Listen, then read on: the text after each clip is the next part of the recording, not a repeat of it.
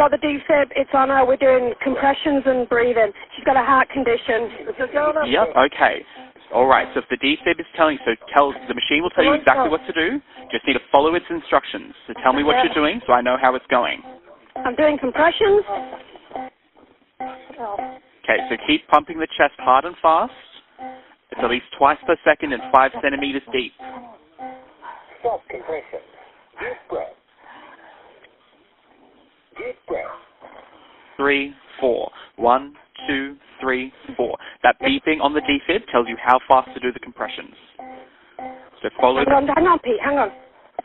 So every time you hear that ding, do a compression. That's how fast you need to go. Deep breath. That defib is going to tell you exactly what to keep doing. 1, 2, 3, 4. 1, 2, 3, 4. 1, 2, 3, 4. 1, 2, 3, 4. So In, when out. you had the defib on the patient, and you were doing the CPR, do you know how many times it told you it gave a shock? 3. It gave 3 shocks. 3 shocks. In, out. In, out. Okay, so you don't need to keep telling me all of her breaths right now. No, that's okay. I know this is extremely stressful. You're handling it very well. So we're going to let the defib just keep running through its cycle. So We'll reassure her husband, and you as well, Emma. You are all doing wonderfully. Now we just need to keep watching her. We're going to keep reviewing that breathing and just follow the instructions for the defib. You got her? Okay, so lay her back on her back. No, just move it out of the road. Take it. Make sure there's nothing underneath her head. Then you need to begin. We're going to do resuscitation again. Make sure she is flat on her back. Get her flat on her back. The heel of your hand in the center of the chest, right on the chest bone in between the nipples.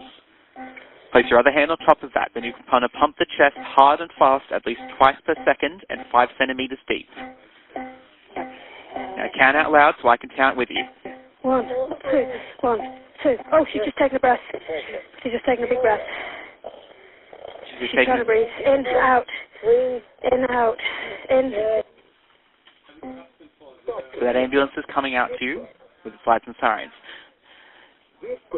Now, it might just take a little bit longer just because of that rain and all of that water, but it is coming to you as quickly as possible. Yeah, no, she's definitely got colour. Yep. But there's still attached to her. Yep, so the back of the pads should tell you exactly where to put them. Yeah, I followed that, I followed that. I'm trained. You've done really, really wonderfully. I'm glad she has you there to help her. Emma?